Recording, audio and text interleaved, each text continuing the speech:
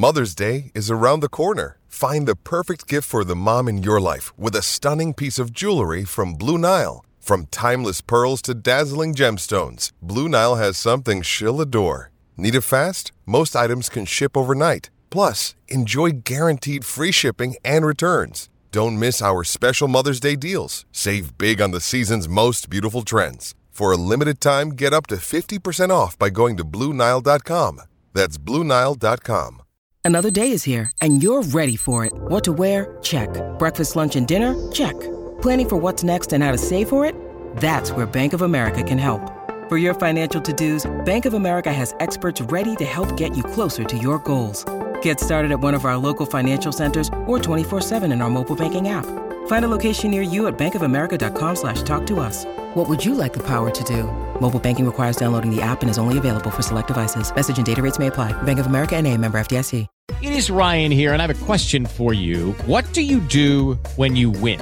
Like, are you a fist pumper, a woo-hooer, a hand clapper, a high-fiver? I kind of like the high-five, but if you want to hone in on those winning moves, check out Chumba Casino. At ChumbaCasino.com, choose from hundreds of social casino-style games for your chance to redeem serious cash prizes. There are new game releases weekly, plus free daily bonuses, so don't wait. Start having the most fun ever at ChumbaCasino.com. No purchase necessary. VGW. Void where prohibited by law. See terms and conditions. 18+. Welcome to episode 92 of the Brighton Rock podcast with me, Russell Guyver, with my usual co-host, Peter Marsh. Hi, Russ. We've also got Andy Bravery back. How are you doing, Andy B? Yeah, I'm fine, thank you. Yeah. Excellent. And in the interest of balance, we've got Andy K as well. Andy Knott, how are you, Andy? I was not so good yesterday, but it was improved by watching some small acts, actually. So I've been okay since then. Oh, that's been brilliant, isn't it? I've already called all of that. It's a very good programme. I've been watching a bit of His Dark Materials as well. Finished that off. I thought it was an excellent series. That's to come for me as well. Oh, yeah, I recommend it. I've recorded the second series. I've seen the first, but I've got to watch the second series at some point. Anyone read the book? Yeah, I've read up to the most recent books as well. I really like them. Bet you haven't, Russell. I have actually, yeah. Have you? I haven't read the most recent one, but massive fan of the books, yeah. Okay. Yes, I know I've got notorious for having a lot of books I haven't read at home, in case anyone's wondering what that comment's about. Anyway, more to do with that really later, if anything. But we'll get on to the football. So obviously, Andy, there you're referring to the game of yesterday being Sunday. We're recording this Monday. It's a Sheffield United match. Having failed to beat Fulham, of course, it was a inverted commas must-win game against Sheffield United, and we didn't win it. A 1-1 draw, almost a goalless defeat in the end. We managed to get an equaliser. Finished 1-1. Descent is in the air. There are clouds gathering over the Amex, I think. Certainly, the tide of opinion in a post-match poll I've heard about but not seen on North Stand Chat suggests that a lot of people are now swinging into the Potter out campaign, which is seeming to me pretty premature. Others may be more mildly concerned. We'll go over to Peter first. What's your view on it? So I think I come in the mildly concerned category probably is a fair assessment. I understand there's a lot of kind of reasons to keep Potter, and I'm not going to go into them. I'll let everyone else kind of talk through them, but I still don't see where we've improved in the last 12 months or whatever.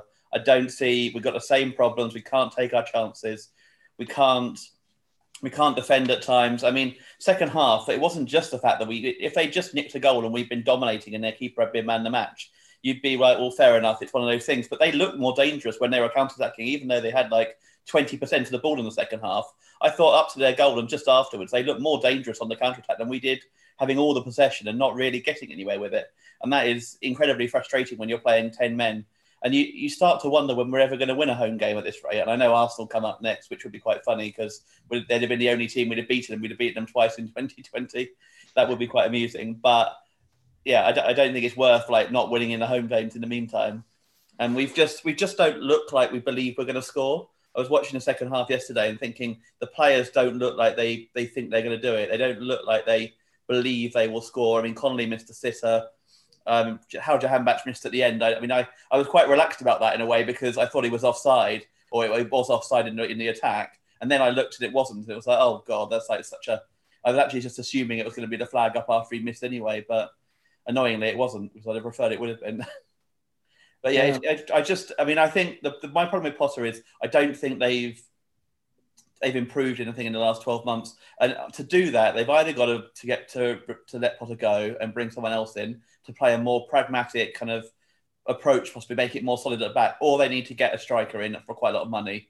Now, whether they plan on doing either or both of those or whatever, but if they do neither, I think we're in real danger of going down. And and we're doing it without really a fight, because there's been like what, £900,000 investment in the first team this year. So I don't just blame Potter, I blame the board as well. And they've not invested in the first team. They've spent a lot more on the reserves and the youth, the young players, than they have on the first team squad.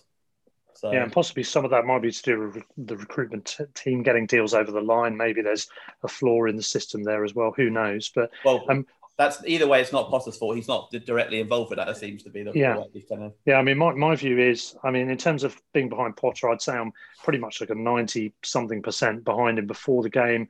Off the back of those two results that we've just had, I'm probably dropping to somewhere like a 65-70. It would still take some serious downturns for me to really lose the faith in him. Where would you put yourself on that scale, Peter, before I move on to the others? Probably 50-50, to be honest, at the moment. I'm 50-50. I'm literally, kind of... My first time, I did say, I think, on the show the other day that if we lost Sheffield United, I probably would just drift into probably thinking it was better he left. We didn't lose, but we, in a way, might as well have done. But on the other hand, it's so frustrating. I'm not convinced someone's going to come in and change that without bringing a new striker in. If we can't score, we can do everything. We have the best manager in the world, but if we can't shoot, then there's not much point, really. I don't think Guardiola would get or Klopp will be able to turn those strikers into kind of ones who can score every most chances or whatever. So, I think we need a new striker, arguably more than a new manager, possibly. But if we don't, then we need to concede less goals, basically, and we're still quite open at the back. Yeah, well, Andy Kay, what's your take on it? You're nodding there to the last point. In general, what's your take on it? Look, yesterday was really poor as far as I'm concerned. And I don't really want to defend yesterday. I really do agree with Peter that there were two chances in there that had to be scored. I really don't like this phrase. You have to score, but Connolly and Jahanbakhsh's headers from 2 yards out, 3 headers from 2 yards out, had to be put in. And I suppose the point that I disagree on, Peter, is I do think that there's an improvement, and I do think that there's a long-term vision with Potter. So that's the reason why I'm still pro-Potter. And we can perhaps come back to this issue of improvement. I take Peter's point completely about needing someone that can finish, and we can probably go for a kind of more extended analysis of our strikers and our striking situation, which I think we probably need to do as well. The one thing that would tip me towards Potter out is if he's lost the players, and there are questions to be asked on that, actually. And let's come back to that at a later stage. Yeah. Out of interest, Andy, you're saying about the long-term vision.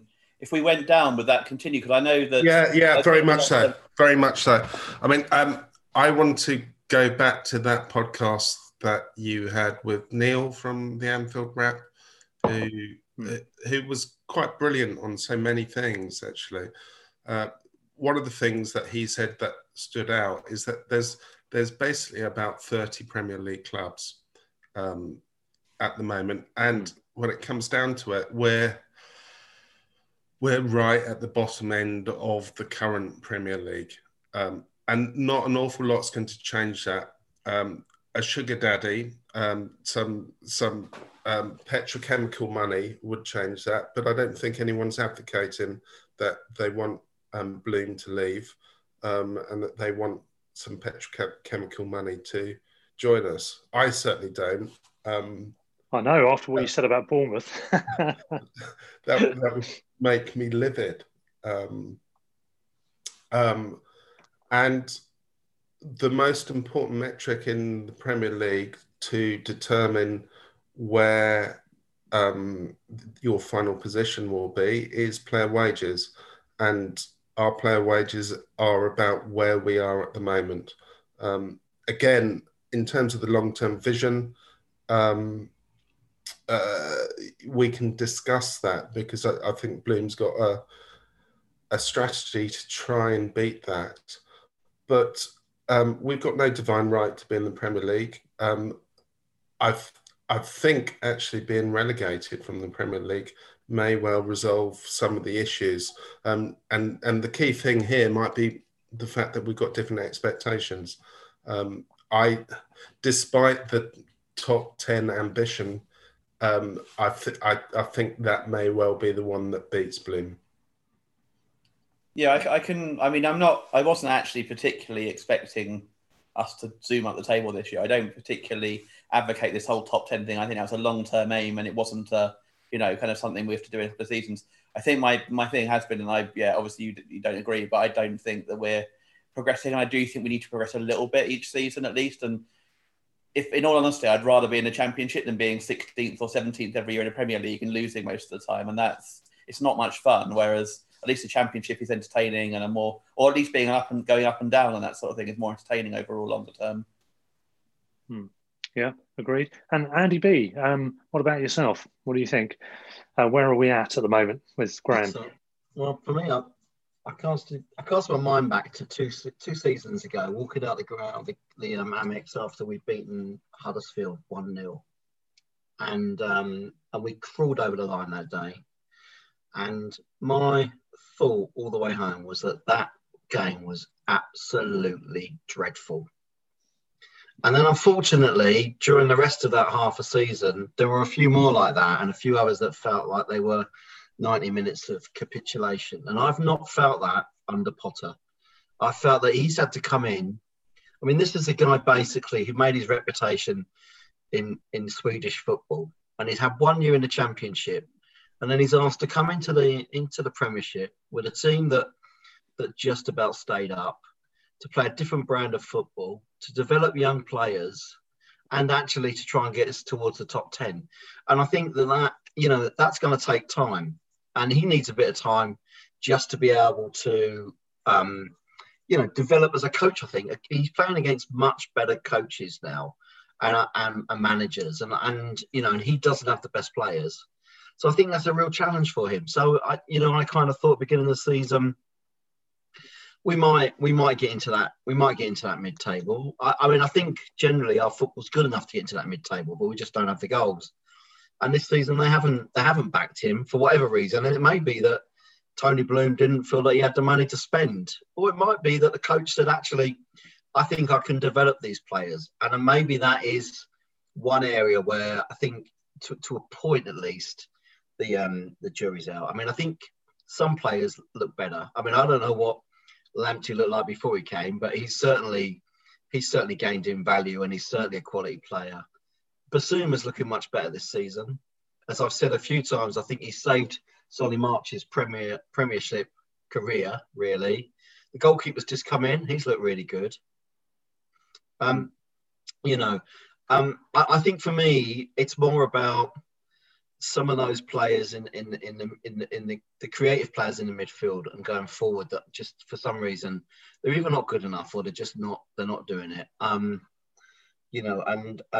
Trossard, some people thought Trossard played well yesterday. I still think he started really well, but then for me, he faded away. Maybe I missed one or two vital crosses and that. I think the goal might have been his cross.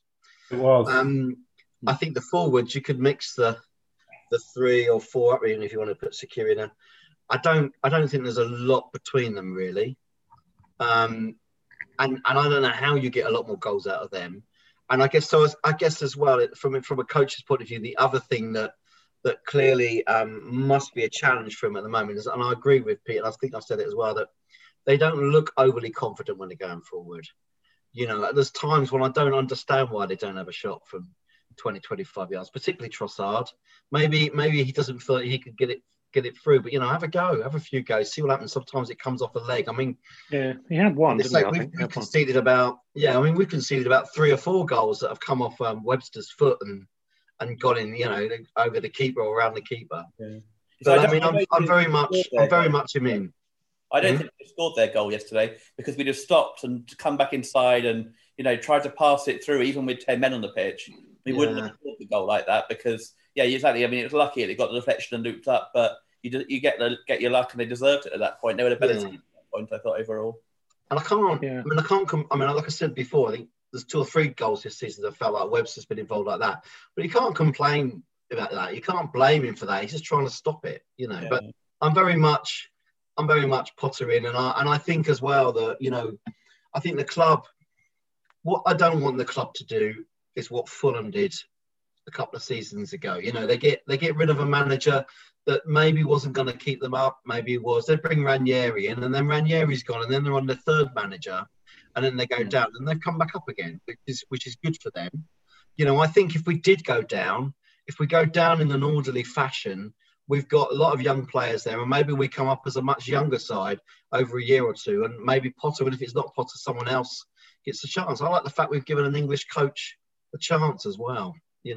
So I'm all for sticking by it. That doesn't mean I necessarily think that we're going to be safe, but I'm just hoping that there are 3 teams below us that we're better than. And like I said earlier today, we've not actually, at the moment, the way the league stands, we've not lost to anybody below 8th in the league, and that's Chelsea at 8th.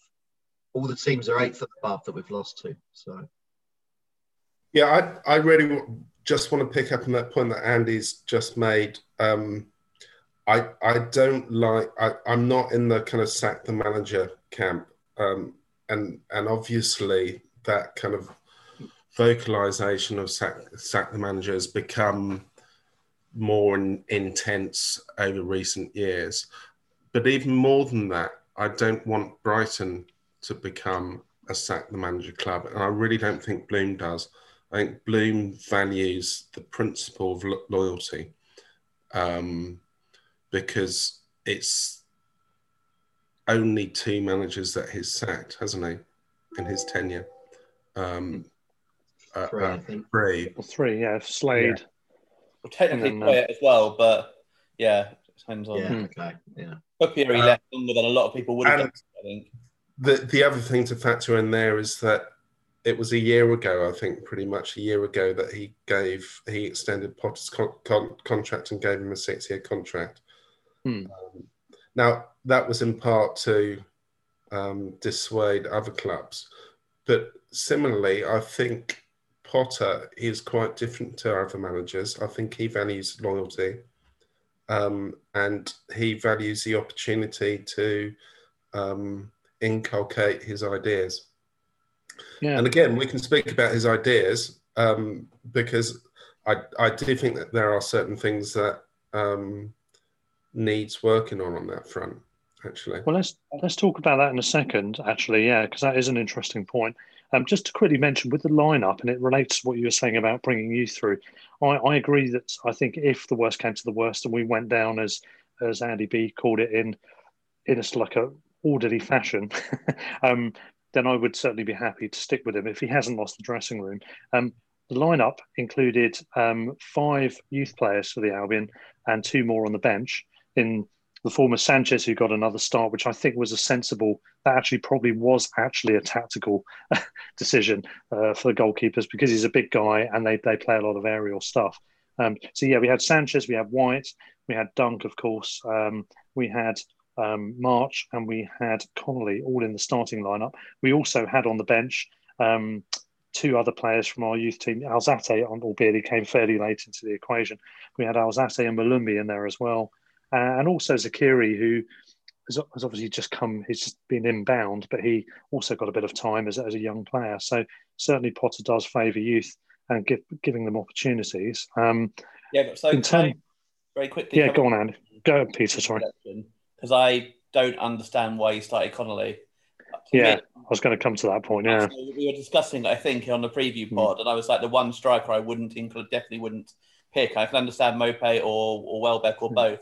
But Connolly does not work well against defences that are going to sit deep, as Sheffield United will do, especially once they were down to 10 men. Why on earth they left Connolly until the end and took off Mopé and other players who might more, and it's so frustrating because to me, that's quite an obvious thing. Liverpool, for example, are perfect. They had a high line, and his pace caused real problems for the first 45 minutes. Perfect idea, worked really well. But yesterday, against a team who sit deep and don't really, we're never really going to kind of dominate possession and kind of push forward.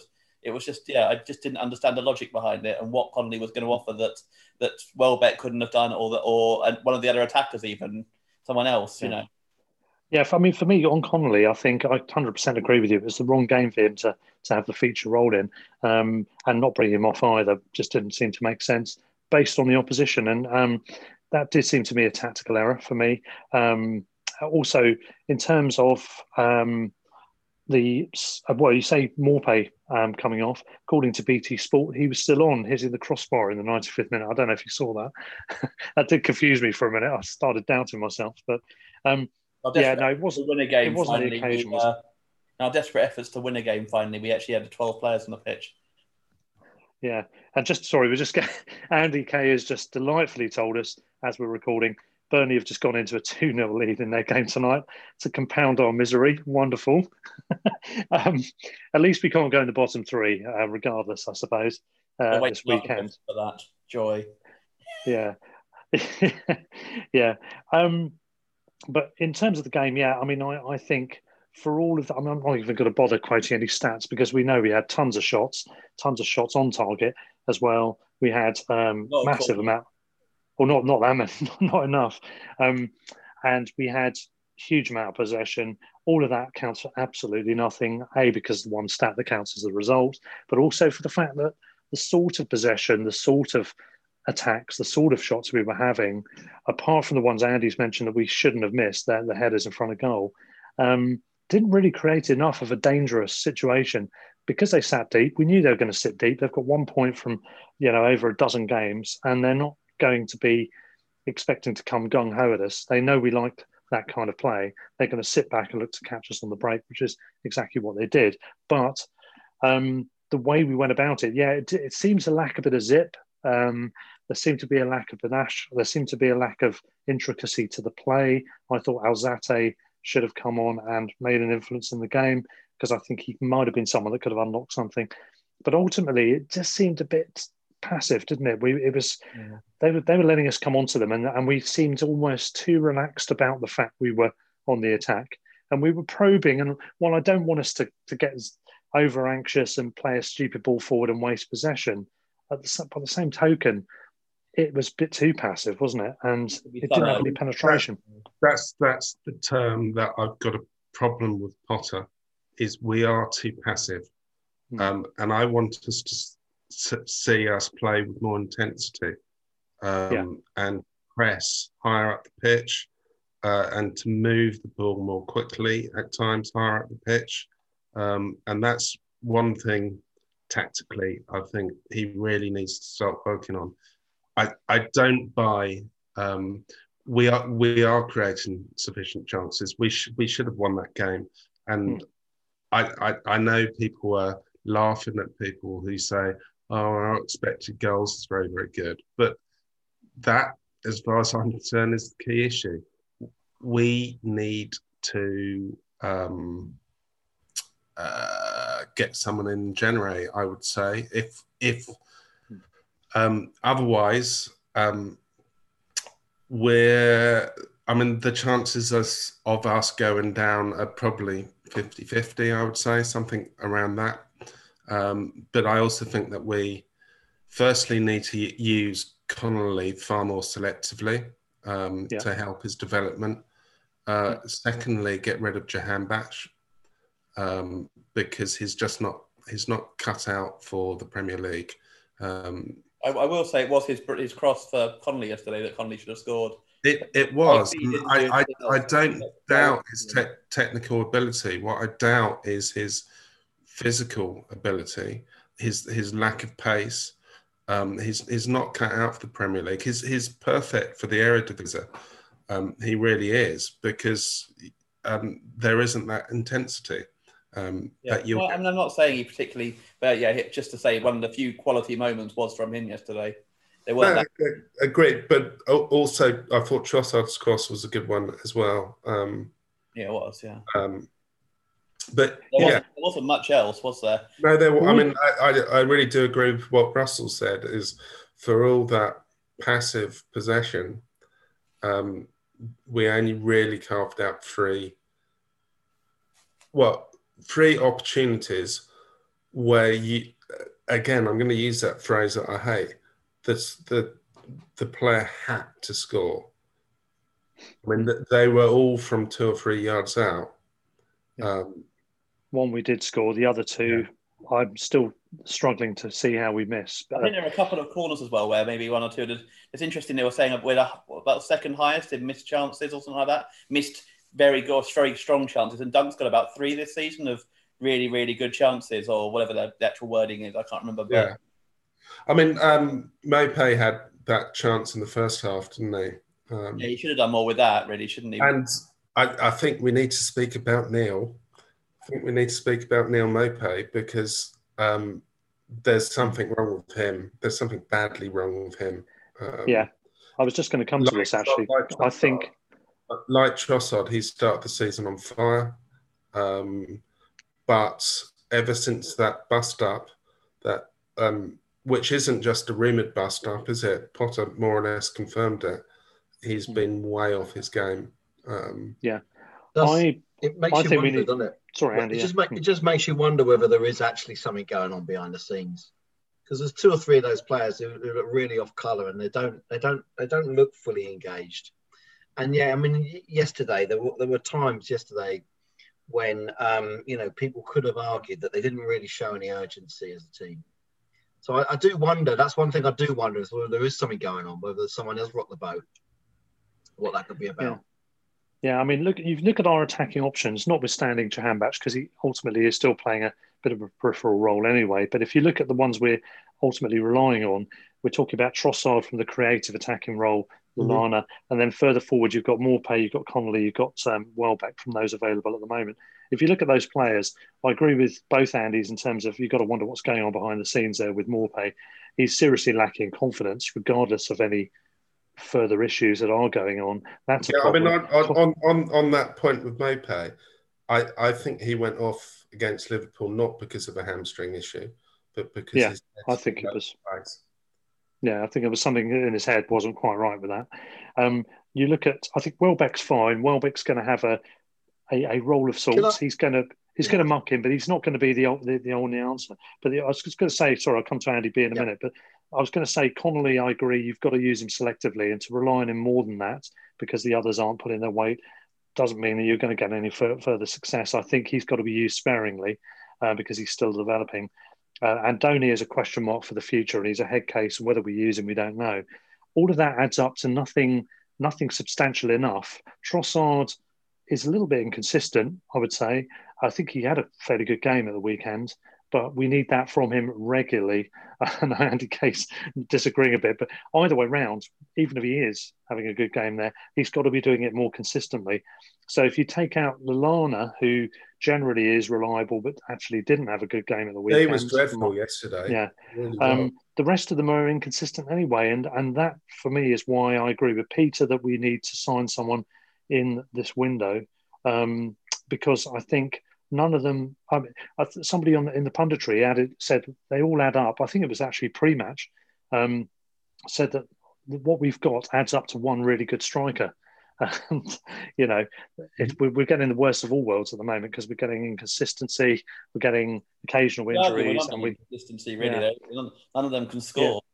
Yeah, exactly. So sorry, going back to you, Andy B. I mean, I just wonder what people thought about whether Welbeck didn't play yesterday because he needed a rest. Yeah, well, that's what Potter said at the outset. If they didn't think he could do 3 games in a week, though, I wonder why they didn't rest him at Leicester, the game where we probably weren't going to get anything, and probably would have suited Connolly better too. I was just thinking while we were talking, actually, 2 players who I think would have made a difference yesterday. One of whom hardly played all season, and quite why he stood out is beyond me. Is Proper. I think it was been set up for him. He'd have had loads of time in midfield. He'd have had time to try and unlock defences. And given he wasn't available, why did Grosh not come even off the bench? surely with the number of set pieces we were getting and someone to open up their defence, if anyone's like our person who scored and set up more goals than anyone else in our time in the Premier League, surely you bring on him. And could you say the same about Alzate as well? I wouldn't necessarily put him in that category. I mean, Grosh has got a proven record of scoring and assisting goals. I mean, it was nice to see Zakiri get a game, but is it really the game to bring him on when we desperately need at least one or two goals, really, and, risk it? Well, one of the reasons that Zakiri may well have come on is their goal, if I'm going to blame anyone, it was Solly, because he was nowhere near Bogle. And what happened 5 minutes earlier was they had a similar counter-attack where there was someone in the same position that was just left free. And I'm a big fan of March, but he isn't a left back. And that's another thing that's an issue at the moment that's revealing itself to be an issue is the makeup of our squad. We don't have left backs. The only left back that we've got in the squad is Bernardo, and he doesn't fancy him. In a sense, justifiably so, I think, because when Bernardo has played under Potter, he's given the ball away too much. And I think that's the reason why he doesn't like him. But March isn't a left back. March has been brilliant as a left wing back, I think. And Dan Burn isn't a left back. Certainly isn't. Yeah, it's a difficulty, isn't it? And the other thing, going back on the subject of Potter, is the question mark of who's to blame for what. I think when you're on the pitch, I think the players have to hold their hands up to a lot of criticism, whether it's coming or whether it should be coming, because I think Potter, there's tactical mistakes. I mean, we mentioned the Connolly start at the weekend. We've mentioned in the past the West Brom game, changes that could have been made second half, Southampton as well. Some other squad selections. There are mistakes. And the other element, which of course we can't quantify without being on the inside, is the emotional intelligence, motivational stuff, whatever else, to do with that in terms of how we can make the players play well. But what we can say is that there's been concentration mistakes. There's been failure to convert at this level. If you're playing at this level, you should be able to convert some of the sort of chances we've missed on a greater ratio than we have done. The players have to be accountable for a large amount of any criticism that is to be had, don't they, really? Especially in terms of the finishing from the better chances that we have managed to create. Yes, I think what's keeping me at 50-50, I think, is that it does work, the system, in a way. There's frustrations with it, but they do create. Every game there seems to be, recently, if you look at Liverpool, there was Malpe's penalty missing Connolly one-on-one. Southampton, I can't remember that one, but certainly Fulham, Welbeck's miss against Fulham. Oh God! There's so many. Every single game we have. Mope should have done better against Villa as well when he went in on the keeper outside the area and should have gone round him. There's gilt-edged chances we miss every game, and it's so frustrating because there isn't. I think we are actually genuinely, even under Potter, a striker away from doing it. But on the other hand, if they're not, what's it, Peter? That would be my question. From at least being a solid lower middle table team, I'd say probably. Is it? Yeah, from not being like down in the bottom five and worrying about relegation every season. Now, obviously, you're going to have a bad season, eventually or whatever. I don't have any delusion that Brighton are always going to be in Premier League for the rest of our history. But every season we've been in this division, we've been worrying about relegation. And it'd be nice to maybe, be like 12th, 13th most of the season where we're actually reasonably clear. And with 5 games to go, it looks like we're comfortably safe. That's what I would regard as a successful, longer term even, that would be fine. If we did that and had a couple of good cup runs, a good cup run every couple of years or something like that, that would be my idea of being a good Premier League side. I get where you're coming from there, Peter, but my problem with that is name me the clubs in the Premier League at the moment that are looking like that. But someone like Palace is, though. They Arsenal. Palace tend to, Newcastle seem they both, despite being terrible against us, both of them seem to find a way to get those results, and they're both somehow 6-7 points ahead of us. And even though they were both dreadful when we played them, Palace and who? Newcastle. Yeah, Newcastle are a strange one because despite the fact that they've had so many problems this season with COVID and players out and injuries and so forth, they're way above expectations. The fans absolutely hate Bruce. Yeah, I mean, exactly. He's in a way a dinosaur, but it seems to be quite effective. And well, I'm not so sure that. I mean, is what you're saying that if you go from 50-50 to Potter out, that you'd welcome Bruce? Or I will mention. That's not what I'm saying. No, I will mention Allardyce. No, I'm not saying that. And I think, I don't necessarily. That's an issue that the. I wouldn't suggest going all that way. I think we might have to look at someone a little bit more pragmatic than Potter. If we can't score our chances, we might as well be a little bit more solid at the back. I'm not saying I want to go, 4-5-1, sit back and defend, and like we did even under Houghton, for example, the last season especially. What I'm saying is there must be a middle ground between the two where we can have a reasonably solid defence and try to score a little bit more, but not necessarily have the chances that we have now, because there's no point having 20 chances a game if you're not going to take them. I just think for me, one of the most frustrating things is that there have been a number of games this season where we could easily be 2-0 up. And I think if we're 2-0 up, then we probably win the game, because first of all, they're going to have to come on us. That's going to open them up. I think there's been a number of games like that where we could have done that. And that, Pete, I think is where you would end up with us around about 10th, 11th, winning more than we're winning and not losing so many. And if you can't score 2 goals a game, then you've got to keep a clean sheet. I've always thought, as a team, you're in trouble if either you can't score 2 goals or you can't keep a clean sheet. Then you're going to usually be near the bottom. And we seem to be either of those at the moment. But I mean, if you turn it on its head, though, at the moment, I think most people think that the chances are that Sheffield United are going to go down. I'm not convinced that West Brom are going to stay up this time. So really, we're all fighting for one, or trying to avoid one relegation place. It's only 3 clubs, really, isn't it? Yeah, and I'm hoping that we can do that. Might get dragged into it. But I keep thinking, sometimes I think Newcastle, sometimes I think Leeds, even occasionally I think Palace, but all 3 of those teams seem as if they have the players to every now and then drag out a win. And, whereas the bottom 5 generally, it's more draws, isn't it? Leeds are I'd say Leeds are a massive anomaly in what I'd normally say is if you concede the goals that they do, you can't, as a promoted team, score the goals to make up for it, but they seem able to do it. Like they win 5-2 one game and then lose 6-2 the next game, where it was, yeah. Great entertainment, I'm sure, for the neutrals. I mean, Leeds are pretty much like the Sheffield United of this season. I mean, I take a keen interest in the Championship, and I have to say, I made this point on the Seagulls over London post-match chat as well. There's a lot of teams, and it ties in with what Andy Kay said earlier about there being 30 Premier League teams, the Neil Atkinson discussion. I think there is, and a lot of those teams in that 30, those bigger clubs, include some teams that play pretty industrious football.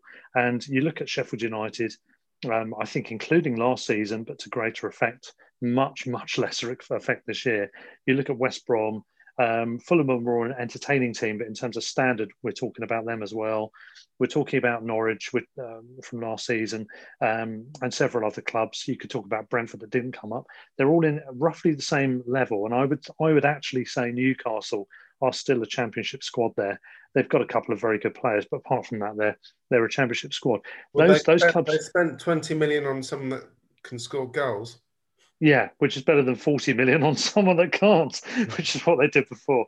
But yeah, I'll come to Andy in a minute. But just to say that, yeah, there's a lot of clubs who will scrap and grit and tussle, and we struggle against those teams. We've struggled against West Brom this season. We've struggled against Sheffield United. We struggled against Burnley, who are like a glorified version of the same. And Fulham, obviously, a better footballing side, but we struggled against them. Ultimately, they are Championship quality, and I don't mean that derogatorily, but it's ultimately the transition from the from the Championship to the Premier League is such a tough one. You're going to have that mini league, and when we're playing teams like that, we struggle. When we play better teams who are more open, we do better, and we certainly flourish more in those games. but we need to find a way to get a better ratio of wins against those championship, those borderline teams that in another season we would, I think Raymond said actually when we were talking on Seagulls Over London, said, well, how would we do if we went down, if we're struggling against those teams now? And I think we'd be in the top 6, but where we would be in the top 6 would be a question. When I see West Brom last season, I saw them a few times. I thought they're a good championship team. Yes, they might go up. Yes. Are they going to survive this season? No. I was 100% sure of that, unless they did some crazy spending. And the 2 big signings they made were the guys they already had on loan. And West Ham are annoyed about one of those signings, but ultimately that was just a player they needed to in order to get up just about by the skin of their teeth in the auto positions. They're nothing like the Wolves team that came up. I don't think they're as good as the Brighton team that came up, ironically, or Bournemouth or a couple of other clubs like that. They're certainly not in the same class as Wolves, who have only got 20 points themselves. So, I think that there's that mini league, isn't there? We need to work better within that mini league.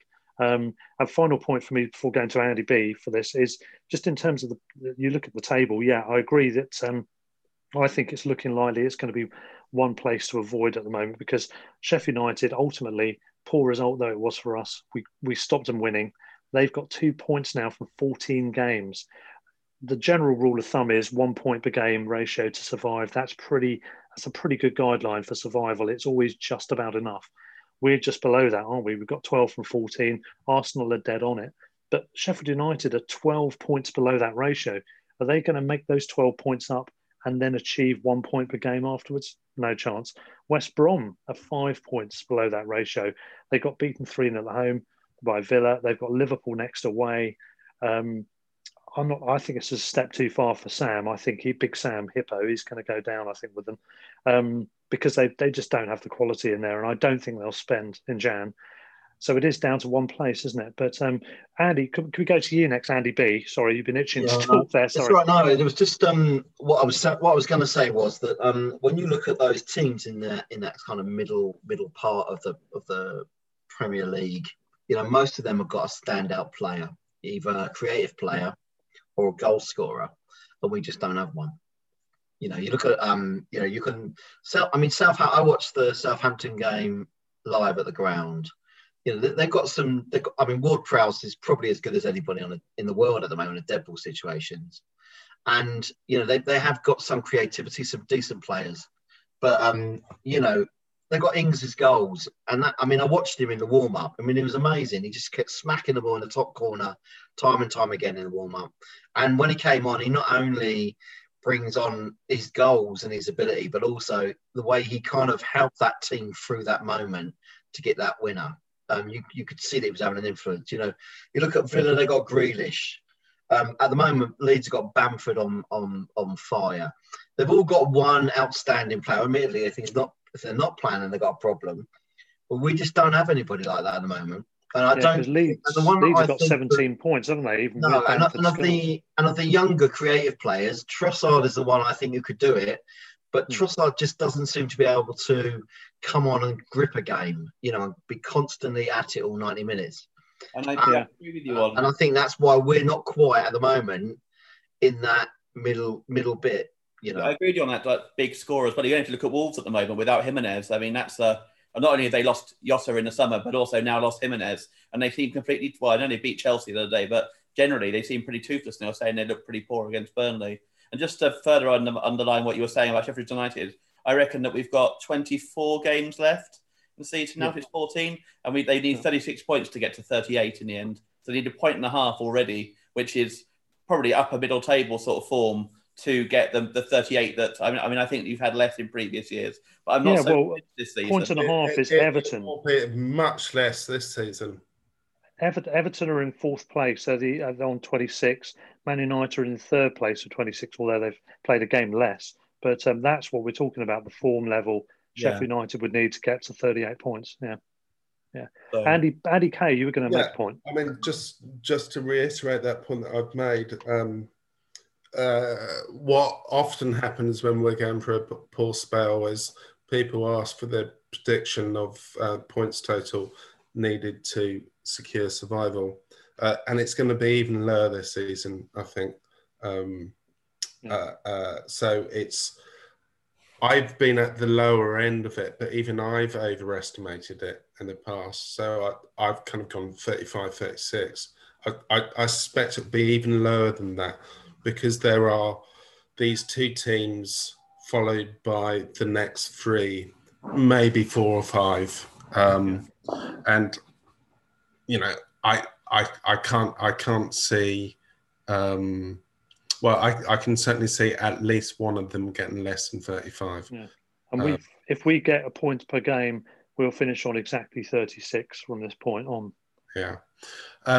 But just to follow up on a couple of points that Andy and Peter made. And Andy, I really agree with you, although I'm not sure that I'd put Bamford into that bracket at all. No, I meant more this season, really. Yeah, he has been impressive this season, but the amount of opportunities that they create for him, he's going to score goals.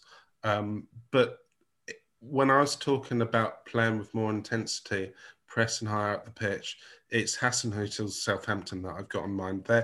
They are masters at it, and we really need to learn from that. So it's far. The analysis on Match the Day of Leeds last night was absolutely brilliant. They're so open, whereas Southampton aren't.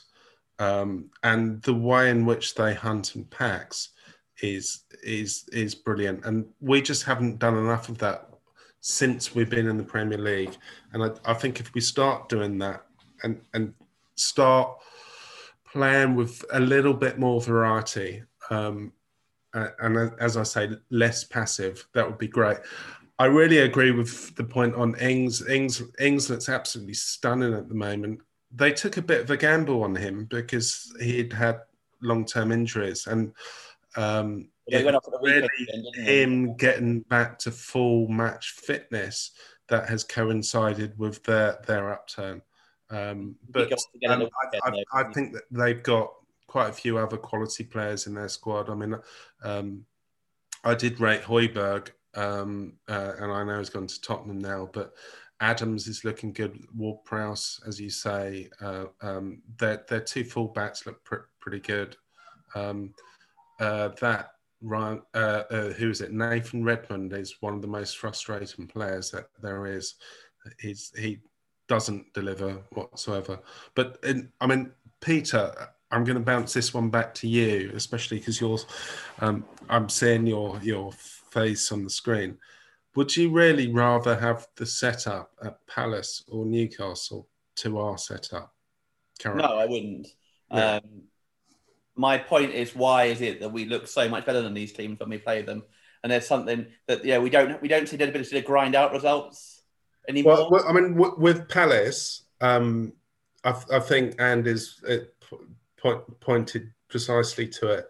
They've got Zaha, they've got Cahill, who's brilliant. That Koyeta is having a great season as well. Russell will tell you about Eze, who looks very, very promising. So in Zaha, they've got a match winner, and they've got a great central defender in Cahill. But you look at the average age of their squad, and I just don't see the kind of future-proofing that Bloom is trying to bring to our club. Yeah, and I completely get the planning for the future and that sort of thing. I just think certainly you might say it's kind of you be Potter. I don't think Bloom will want to go down at all. He'll be very, very anti. It's not a case of we're happy to come back up again, that sort of thing. Like I was saying, I was always really relaxed. We became a yo-yo team for a few years, but I doubt Bloom will be. But then he seems to not invest in the players that are needed at the moment, in my view. I mean, you can't spend £1 million in the summer and on the first team, and then obviously we're going to see Moda hopefully coming in. We will see him coming in, and maybe Percy Tau. But whether they're the answers and whether Izquierdo can get fit or whether Andone can get fit and improve, I don't know. Who knows? Yeah, Tau, Andone, and Izquierdo. I hold very little hope. No, not do I. Yeah, but I'm saying that Bloom kind of deploys a kind of Moneyball strategy, and what I'm saying in that is that he won't invest in the most expensive position, and it's far less about transfer fee and it's far more about player wages. But we definitely from the sound of it upped our wage limit for Lallana in the summer. Yeah, and I'm sure we have done for Welbeck because he's only. I would have thought we're better off doing it for a younger £20 million striker or £40 million striker or whatever than we are for Lallana in a way. I mean, I think he's done really well when he's come in, but we could have got, someone like Trossard creates chances, someone like, there are players who do create stuff for us.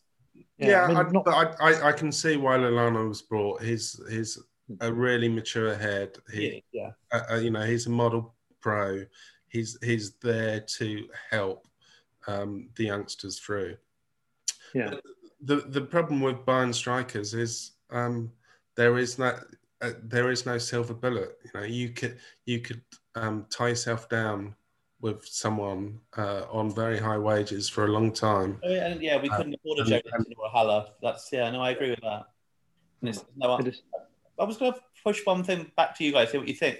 The question is, what is it with our home form as well? So away from home this season, we've won 2, drawn 2, lost 3, and we only played one of the 4 teams currently below us before the start of the Burnley game. Now, that's actually a really good record. At home, on the other hand, we've drawn 4 and lost 3, is that right? Including playing 3 of the teams below us. Yeah. What is it? My answer to that is I think a lot of it is to do with the fact that teams traditionally will set up to defend away from home, and that has been a problem for us to counteract, except the better clubs, and the better clubs obviously can overawe us anyway. That's a simplistic answer maybe, but I think that's the basis of it. Maybe a bit of just happen chance as well. Who knows? But I think the home away advantage is less important this year, and I think that the stats bear that out, don't they? Because there's no crowd in it. Although the point that you're making, Peter, about the clubs below us, and I think Russell's probably right in that we're less good at getting through a team that sits back and defends deep. The one thing that we haven't mentioned about yesterday's game was that for 50 minutes we played against 10 men after what I thought was quite a appalling challenge. That was VAR working quite well, actually. I think. Fair play to VAR. That was correct. I was a little bit surprised, without knowing the exact view of the ref, I was a bit surprised that he didn't give that as a red, because in just first view, I thought that looks like a red. First replay in full pace. Into it. Did he give yellow, thinking if it's worse than I could see? Whereas if it had been live, he had no VAR as background, he might have given a red straight away. I mean, it was not question. Also, some Sheffield United fans complaining about it, and I was like, people. And Wilder was saying after the game, the game's come to this, and you can't put a challenge in these days.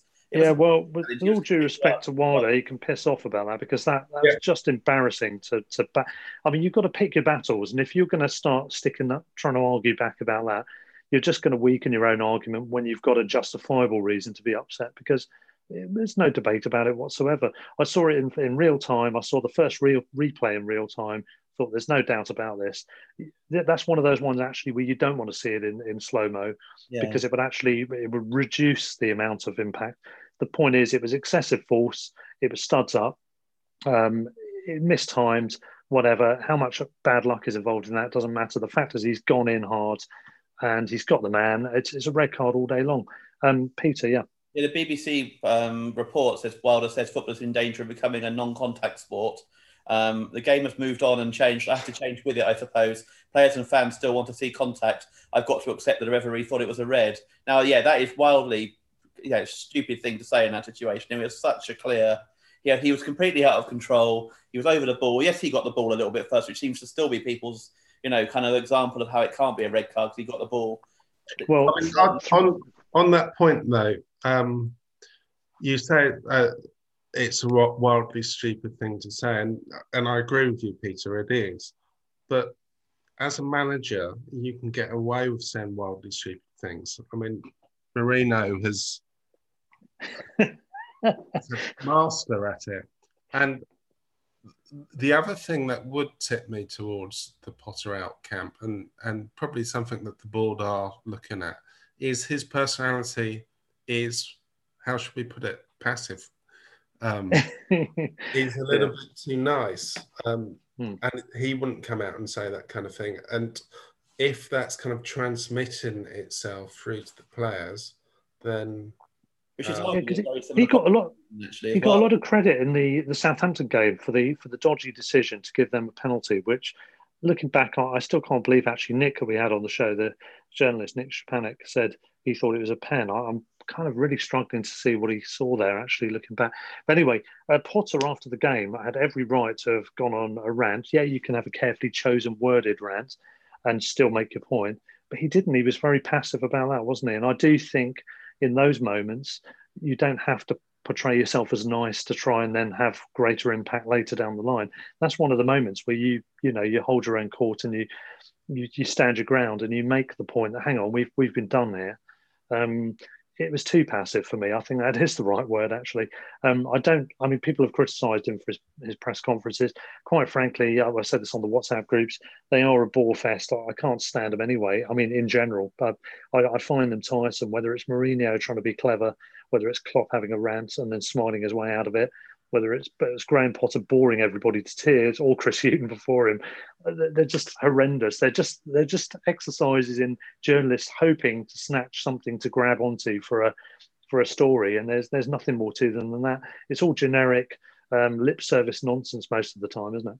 Which is why the comment the other day about Ryan was it was really surprising, because they don't say anything at all, but to then say if he wants to go, well, we won't stand his way, was very open of him, really, considering everything else.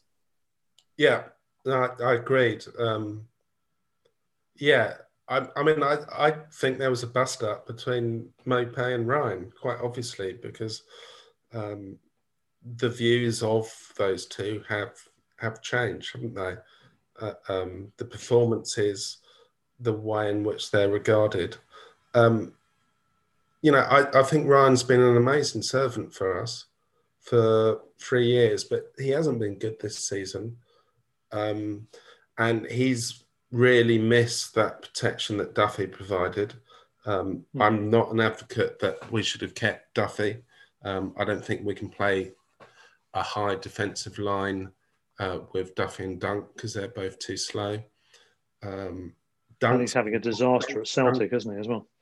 Dunk's been poor this season, as far as I'm concerned. He's been off his game. But the big difference with Sanchez in there is his presence in the penalty area, beyond that great save, and his distribution's much, much better. And a massive throw on Sunday yesterday, wasn't there? Like where he set, I can't remember who it was away now, but he was, brilliant throw. Yeah, I love Sanchez. I think he's good, Andy B. Well, there's nothing better than being a defender and the keeper going keepers, and you just calm down and the keeper comes and gets it. I mean, it just transforms the entire atmosphere of the game. I mean, I do think, Andy, that Dunk the last couple of games has begun to look better again, but I'd agree he had a very, very sort of slow and patchy start. The last couple of games, though, I felt like he looks a bit more back to himself.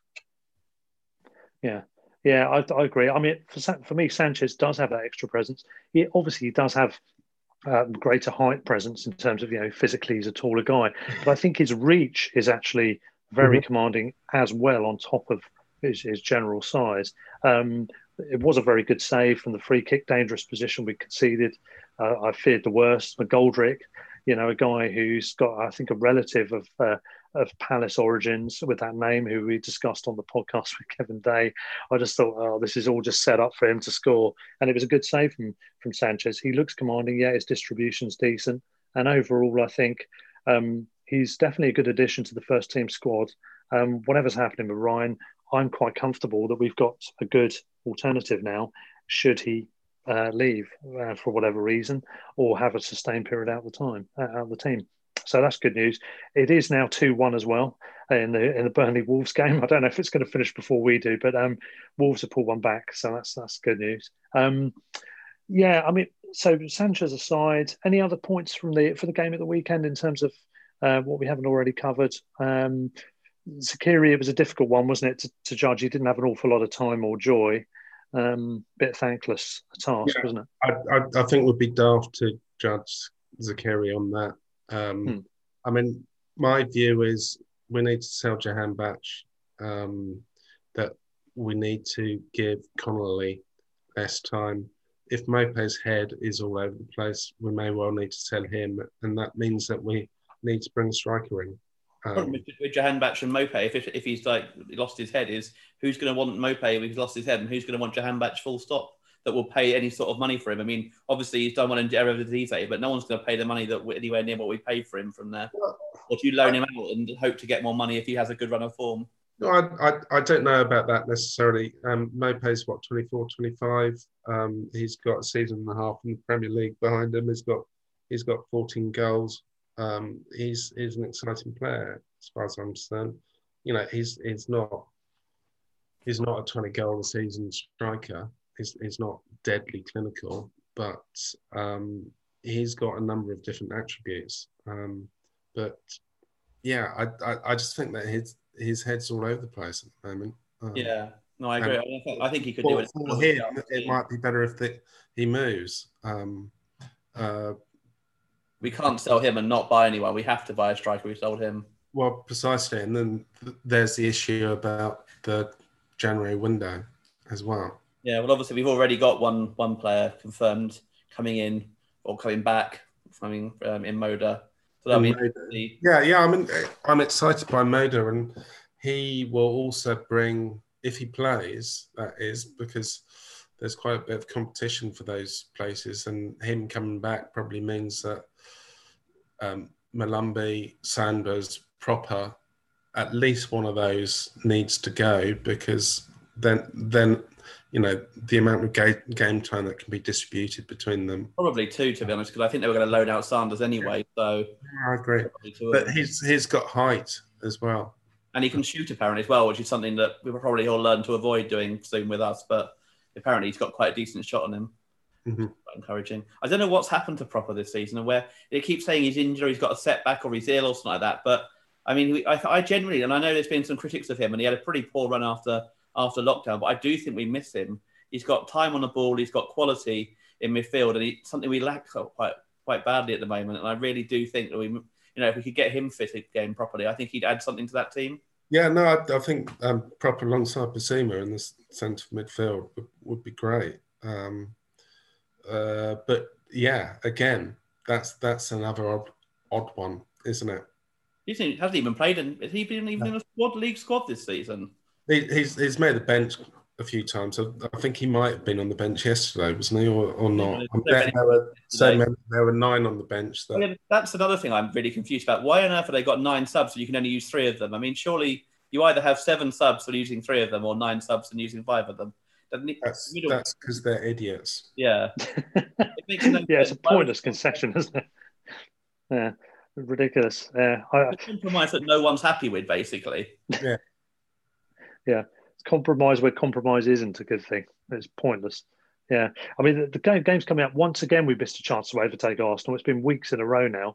This time we nailed on one because we knew the other result in advance. Interestingly, Arsenal have got Chelsea at home next, and then obviously us away. So we've still got opportunities to potentially overtake them. The other the other fixtures look okay. Fulham are at home to Southampton next. Sheffield United are at home to Everton, and Burnley are away at Leeds. Who knows what can happen there? West Brom have got Liverpool away.